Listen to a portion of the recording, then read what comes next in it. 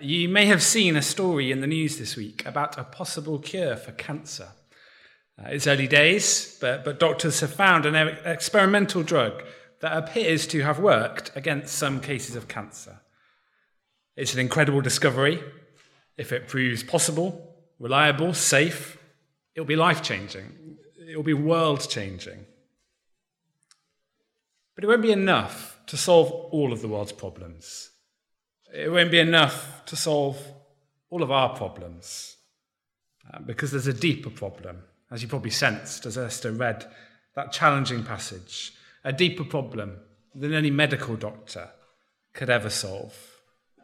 Let's pray now that the Lord Jesus will take his scalpel to our hearts and bring us his miracle drug.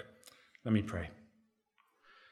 Father, we thank you for these words to us, challenging, encouraging. We pray that we might hear what you have to say to us this morning. Amen. So we've got a slightly longer passage this morning from 3 verse 13 through to 4 verse 12. And in it we see 4 dangers in the Christian life, 4 traps we fall into. The first 3, helpfully, are introduced with questions in 3 verse 13, 4 verse 1, and 4 verse 4. And then there's a little kind of 4th PS in verses 11 and 12. So we see 4 dangers, and then in the middle we see a humbling and wonderful solution that God offers us in verses 7 to 10. And we're going to use some W's to help us grapple with these dangers and the Lord's response to them. So first, danger 1, wisdom that is skin deep. Wisdom that is skin deep. From chapter 3, verses 13 to 18. Who is wise and understanding among you? James asks. I think it's probably a little tongue-in-cheek. I don't think he's expecting his readers to raise their hands. Yep, that's me. I'm pretty wise. Well spotted, James. I think it's more of an invitation to pay attention for those who consider themselves or are considered to be particularly mature, who might be inclined, whether they realize it or not, towards a little bit of pride, a little bit of boasting, verse 14. But those who think they are wise, well, let them show it by their good life, by deeds done in the humility that comes from wisdom, James writes. As we've already seen in this book quite a few times, a tree is not known by its words, its branches, but by its deeds, its fruit. Wisdom will not be seen in what it says about itself, but in the life that accompanies it. So be careful. Be careful of looking at a person's words and assuming their level of wisdom. Because you can have the right answers, a genuine, deep understanding in your head, but deny the truth and fail to live a life that is in any form wise. And there's something in the church, James warns us, that looks like wisdom, thinks it is wisdom, but is only skin deep. When you scratch under the surface, the gold just comes off on your fingers. And it's fake because the person who purports to have it has not dealt with their heart. They haven't seen what still lurks within them. The bitter envy, the selfish ambition. Verse 14. And James speaks in strong terms about such wisdom. Verse 15, such wisdom does not come down from heaven, but is earthly, unspiritual, demonic. Feel how those adjectives intensify. And its result, verse 16, where you have envy and selfish ambition, there you find disorder and every evil practice. This unheavenly wisdom leads nowhere good. It leads to rebellion, riot, all sorts of vile things being done. Wisdom that is only skin deep isn't just neutral, underwhelming, disappointing. It can be dangerous and it can be damaging. So weigh carefully the wise words that come out of other people's mouths, the wise words that come out of your own mouth. Look to see, is there a wise life that matches it? And this has challenged the way I think about wisdom this week. I think I do tend to think of wisdom as being kind of up here. A wise person is someone who thinks right things and says right things. And of course, that's part of wisdom. But wisdom that's just up here and doesn't go down here and then come out of our mouths and out into our lives, well, it may not be real wisdom at all, James warns. So let's not be too quick to think of ourselves as wise, to accept other people complimenting us, telling us we're wise, because no one sees our hearts like God does. But true wisdom isn't just seen in what it says about itself, but in the life that accompanies it.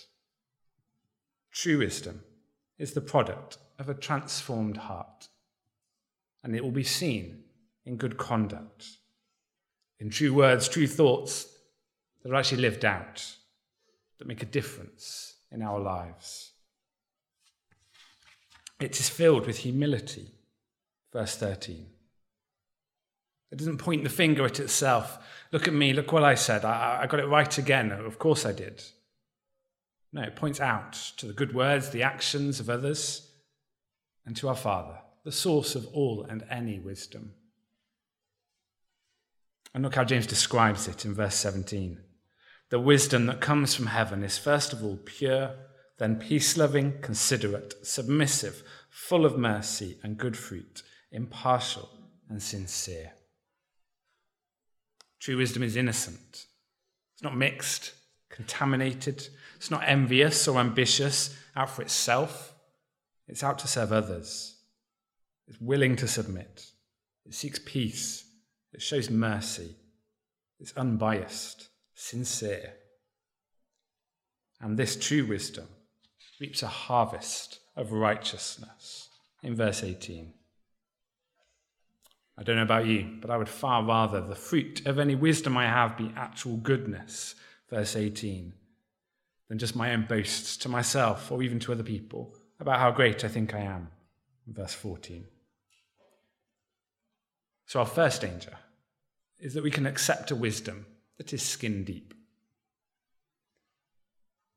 The second danger, warring wants that foster fallouts. Warring wants that foster fallouts. From chapter 4, verses 1 to 3. Though the editor inserted chapter headings, kind of break it up for us, we come crashing back down to earth in 4 verse 1 after this beautiful picture of the life produced by wisdom at the end of chapter 3. We come crashing back down with the question, what causes fights and quarrels among you? The Christians James is addressing don't seem to entirely be peacemakers who sow in peace and reap a harvest of righteousness. Rather, their church life looks like it contains a pretty steady stream of squabbling and bickering and fallouts. Why? Well, James writes, don't these fights and quarrels come from your desires that battle within you? You desire, but you do not have, so you kill. You covet, but you cannot get what you want, so you quarrel and fight. It's the same problem again. They have some knowledge of the truth, right thoughts, good understanding, sound doctrine, that they self-identify as being wise. They haven't really seen what's inside their hearts, the sin that still lurks there. Because all these conflicts, well, they might say that they're neither here nor there, they don't matter, or that they're caused by other people's sin and mistakes, or just by the tough circumstances and trials of life, that they're not a patch on the divisiveness and hatred we'd see out there in the real world. But James won't let them off the hook quite that easily. He writes in strong terms and warns them that these conflicts are caused by their own desires battling within them, their warring wants. They're caused by selfishness and by mixed motives. We want to serve humbly and sacrificially behind the scenes, but we also sort of want to be noticed and appreciated. We want everyone's voice to be heard, but we want our voice to be the one that's listened to.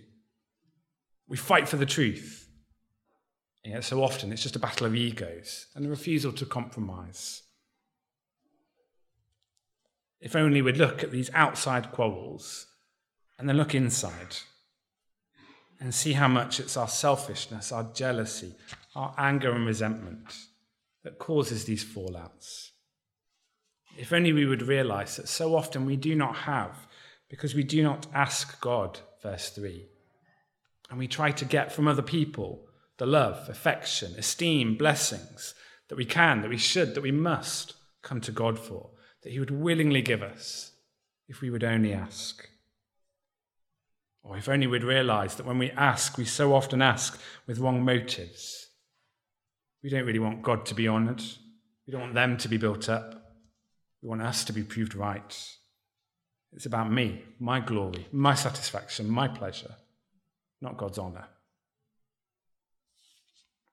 We've had a few church meetings recently. We had an elders away day yesterday, which we devoted to poring over some of the topics that we've been discussing over the last year or so: elders, deacons, pastors, staffing, leadership. And I think we're good as a church at being united and loving one another despite our differences. But it really struck me working on the passage this week how fragile our relationships can be and quite how easily they can be marred in difficult conversations like those by words that we say too quickly or with wrong motives. You can ask the other elders later how you think I got on with that yesterday, or maybe don't. So 2 dangers so far: wisdom that's skin deep, warring wants that foster fallouts. We're going to skip ahead now and look briefly at verses 11 and 12, and then we'll come back and look at what I think is probably the heart of this passage, maybe even the whole letter, in chapter 4, verses 4 to 10. So jumping ahead to 4 verses 11 to 12, the third danger: words that weigh others up. Words that weigh others up. And these 2 verses, I think, are a bit of a PS, probably linking back to what was in chapter 3 more than what we've just been reading. But let me read them again now. Brothers and sisters, do not slander one another. Anyone who speaks against a brother or sister or judges them speaks against the law and judges it. When you judge the law, you are not keeping it, but sitting in judgment on it. There is only one lawgiver and judge, the one who is able to save and destroy. But you, who are you to judge your neighbor? So I think the issue at hand here is the weighing up of other Christians, maybe a specific word or action, maybe just more generally. How could they make that decision? What were they thinking when they did that? She's a bit of a write-off. I wouldn't ask him. Small comments, minor things, not a patch on the way we see people being spoken about in the world around us, but still completely unfitting for God's people, James warns. Why? Well, because in condemning someone else for failing to keep an element of the law, we position ourselves as people who can, people who do keep the law. And if you're as sinful as me, that's a very dangerous place to be putting yourself. Because they may have a sharp tongue. They may have a short fuse. They may make the wrong calls. They may lack the generosity, the hospitality, the mercy Christians should show. But what about that tendency towards self-pity and selfishness that lurks in my heart that I think no one else sees?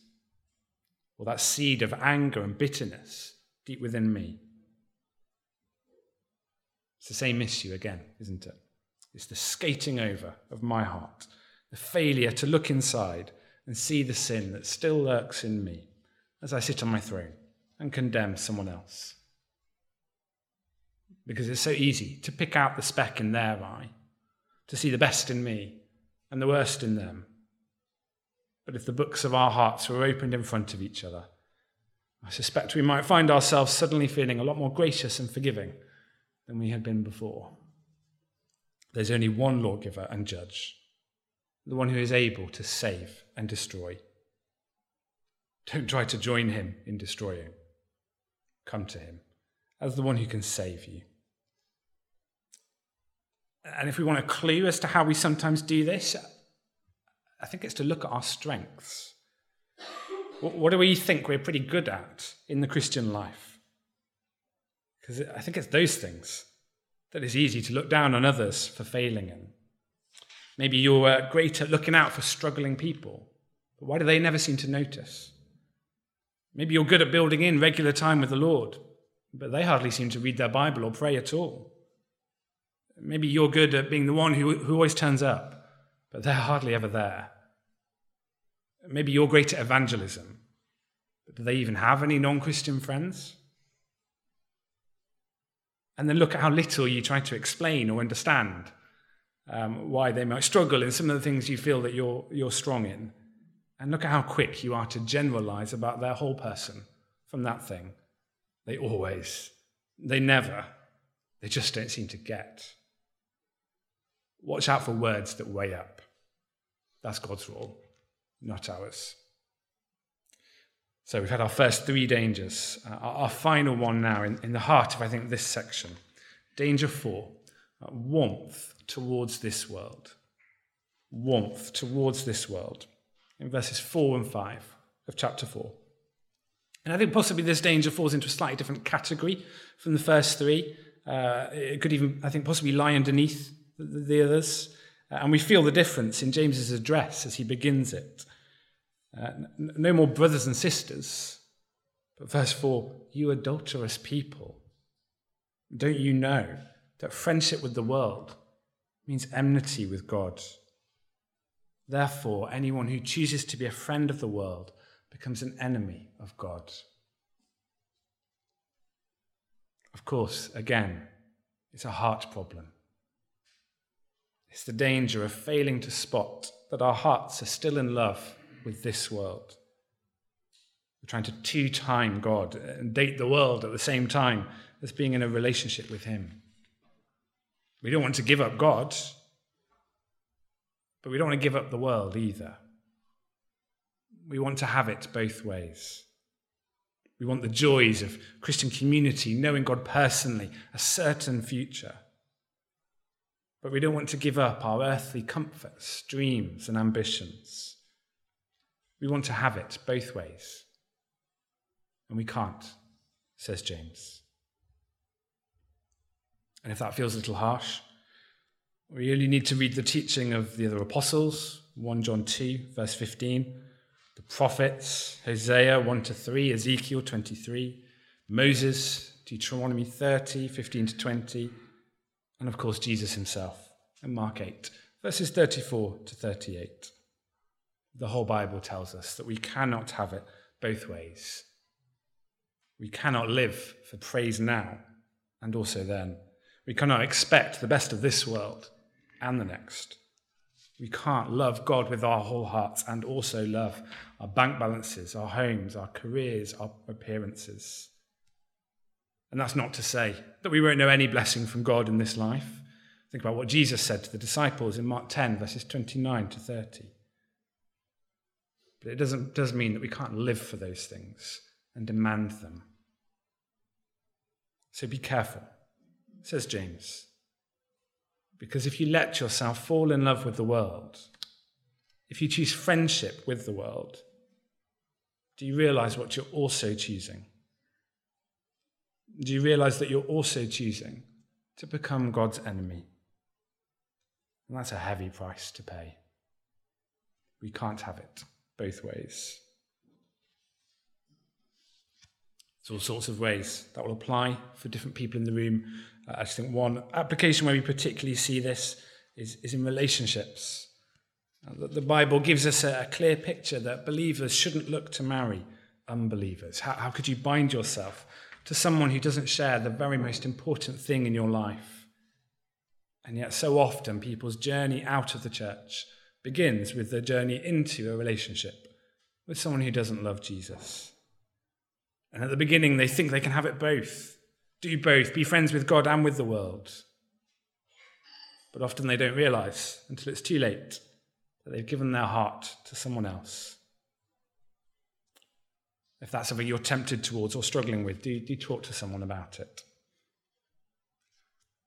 But why can't we have it both ways? Well, verse 5, we have a jealous God. Do you think Scripture says without reason that he jealously longs for the Spirit he caused to dwell in us? Now, that might not sound like a very good thing. God, jealous? Really? And jealousy is so often wrong when it's wanting what someone else has, laying claim to something that isn't really mine. But there's a right kind of jealousy too. A jealousy that cares deeply and is deeply passionate about the things that rightly belong to it, the things it takes responsibility for. Every now and then, one of my young children will announce that they want to be part of someone else's family, whoever they've just had a good play date with normally. And it's right that something within me lurches in response to that. I don't simply go off and start talking to these other parents about potential transfer, a sort of time scale, if they're willing to take on my child. Of course I don't. I love them. I care deeply and passionately about my children. I feel keenly my responsibility to take care of them. I don't think they should just give themselves away to someone else. I'm jealous over them. And God is jealous over us. He's not willing to share. We're precious. We rightly belong to him. He's bought us with the blood of his Son. And he's not willing to share. And we wouldn't want to belong anywhere else to anyone else. No one can love us like he can. No one can offer us what he can. It's good news for us that our God is a jealous God. And you realise that that's how he feels about you. Teens might remember from Friday night, but we were saying it's a bit like a pack of M&Ms or a pack of Sparties. We're not just one individual M&M. It doesn't really matter. If it falls under the sofa, you're not going to try too hard to get it back. You're just going to eat the next one. No, God cares for us individually. He's jealous for you personally. You fall under the sofa, God rips apart the sofa to get you back. Look at Luke 15, if you don't believe me. So we should give up our warmth to the world. And now we move into our final point, the solution. God's solution. Wave our white flags as we welcome his grace. Wave our white flags as we welcome his grace. In verses 6 to 10. We don't need to chase the world. We don't need to stay in the world's good books. Because verse 6, he gives us more grace. We don't need to throw ourselves in desperation at the feet of the powers of this world, because God gives us more grace. He loves to look after the lowly, the humble, the shamed, and the rejected, and lift them up. And we don't need to fear the jealousy of a God who burns for us like a consuming fire, because he gives us more grace. He gives us all the love, grace, and mercy we need to stay the course with him. Let me read what a Bible teacher called Alec Mattia wrote on this phrase, because I don't think I can top it. He wrote, "What comfort there is in this verse. It tells us that God is tirelessly on our side. He never falters in respect of our needs. He always has more grace at hand for us. He's never less than sufficient. He always has more and yet more to give. Whatever we may forfeit when we put self first, we cannot forfeit our salvation, for there is always more grace. No matter what we do to him, he is never beaten. We may play false to the grace of election, contradict the grace of reconciliation, overlook the grace of indwelling, but he gives more grace. Even if we were to turn to him and say, 'What I have received so far is much less than enough,' he would reply, 'Well, you may have more.' His resources are never at an end. His patience is never exhausted. His initiative never stops. His generosity knows no limit. He gives more grace." But his grace it's not a free pass to use and abuse as we like. Because verse 6 continues, and he gives us more grace. That is why Scripture says, God opposes the proud, but shows favour to the humble. So I quote from Proverbs 3, verse 34. God's grace isn't a means to a sort of instant, effortless sanctification for all who drink its elixir. It needs to be drunk in a condition of humility. It is the humble who truly enjoy and reap the benefit of God's grace. And James spends the next 4 verses spelling out what that humility looks like. Submit yourselves then to God. Resist the devil and he will flee from you. Come near to God and he will come near to you. Wash your hands, you sinners, and purify your hearts, you double-minded. Grieve, mourn, and wail. Change your laughter to mourning and your joy to gloom. Humble yourselves before the Lord and he will lift you up. What a list. And of course, it's a list that goes right to the heart. No change of behavior, no fixing of human relationships is going to be enough here. A few more briefer W's to help us get to grips with this list. Number 1, we are to wave our white flags. Verse 7 and verse 10. It's the same point as verse 6. We see it in the command to submit. We see it in the command to humble ourselves, bookending these instructions. We need to give ourselves up and give ourselves over to God and admit that he is God and we are not. But this surrender isn't passive. It's the language of enlisting, of taking an allegiance, switching our Lord from me, sin, the devil, the world, to Christ. And if we do, well, Satan will not stand a chance. Verse 7. He will run, scared for his life, as we resolve by the Spirit to resist his powers. What a promise. We must wave our white flags and surrender. Second, we must want to draw near to God. Verse 8. If we keep God at arm's length, if we keep our distance from him, never coming close, not personally, then he will respect our wishes and he will stay away. But if we draw near to him, he will draw near to us. Another incredible promise that we can count on. Third, we're to wash ourselves inside and out. Further on in verse 8, evoking memories of the ancient priestly rites of the Torah, the ritual cleansing, the garment cleaning, the blood sprinkling. James urges us to wash our hands, to cleanse our actions, our words, our lives from wrongdoing, and to purify our hearts, to cleanse our thoughts, our loves, our motives. Only if we are clean on the inside, as well as the out, can we avoid the double-mindedness he's already warned us of back in chapter 1, verse 8. And of course, it's God who cleans us. We can't actually purify ourselves. But as we must come to him and submit, so we must come knowing we need to be washed. We need to get in the shower, so to speak, no matter how cold it's going to be. And then we are to wail over our wretchedness in verse 9. We are to see ourselves as we really are. We are to see our world as it really is. And that should make us mourn. It should make us grieve, mourn, and wail for the wrongness, the brokenness, the hurt, the pain, the sin we see. As Jesus wept at the tomb of Lazarus, as he wept over Jerusalem, so we should weep. Blessed are those who mourn, Jesus told us.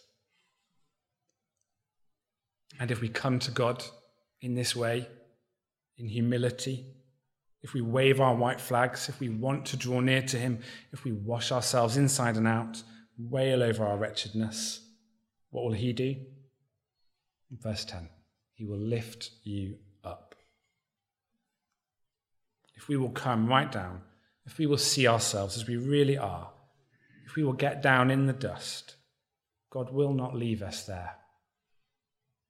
He will lift us up, just as he lifted Mary and led her to sing in Luke chapter 1. From now on, all generations will call me blessed, for the mighty one has done great things for me. Holy is his name. Just as he lifted up the tax collector who beat his breast and prayed, God have mercy on me, a sinner. God will lift us up when we come to him in humility. And not just in the here and now, sort of getting us back on our feet, brushing us down. Now, he will lift us higher up than we could possibly imagine. For we are seated in the heavenly realms with Christ for all of eternity as his children. God makes us sons and daughters, co-heirs, younger brothers and sisters of Christ, vice-regents in his extraordinary new creation. If we will only look at our hearts, if we will only come to him in humility, if we will only wave our white flags and welcome his grace, he will give us more grace and he will lift us up. Let's pause for a moment and I'll pray.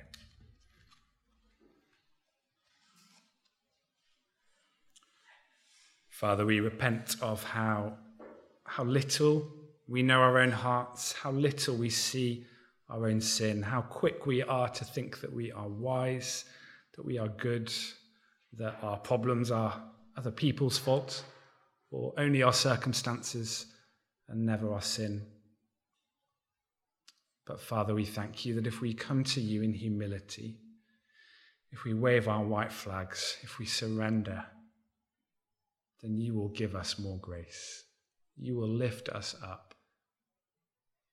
Help us to do that today. Help us to do that each day. Help us to better know the grace that you give us. Amen.